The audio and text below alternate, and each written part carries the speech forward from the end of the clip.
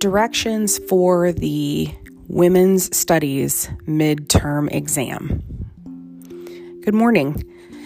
You will receive a paper copy of your midterm exam choices, and there is also an electronic version available in Canvas under today's module, March 11th. This is just meant as an elaboration on the directions themselves. When you are writing the essays for the midterm exam, the first thing you want to do is pick the two that you feel either strongly about or more comfortable talking about.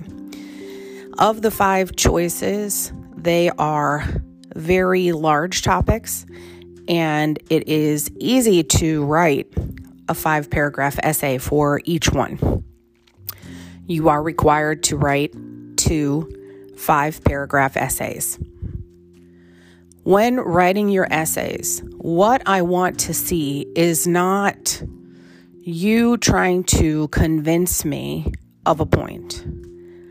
What I want to see is that you have read or watched the material and understand the point and how it relates to our course. Specifically, the 4 main social constructs. So when you're writing, make sure that you have a clear thesis. What are you trying to tell me?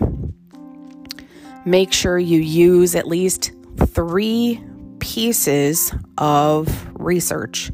That research is the materials from our class. Between the beginning of the semester and now, I've provided a lot of materials.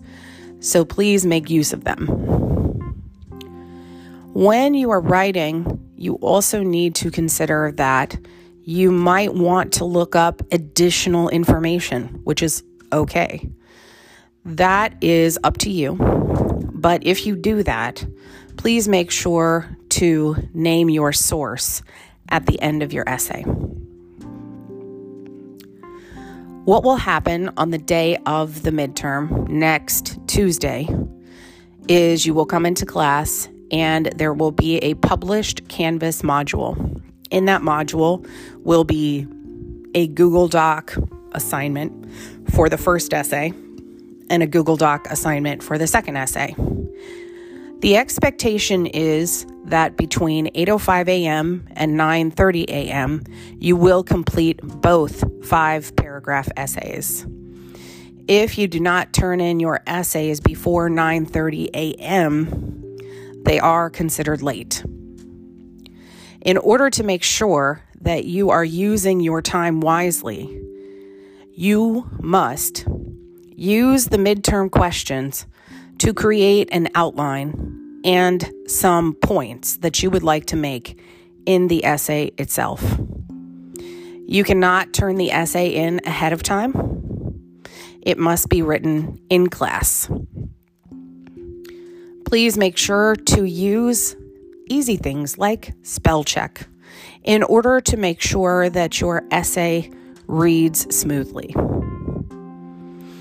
If you have any particular question about an essay topic that you would like to address, please email me and I will answer your question as best I can.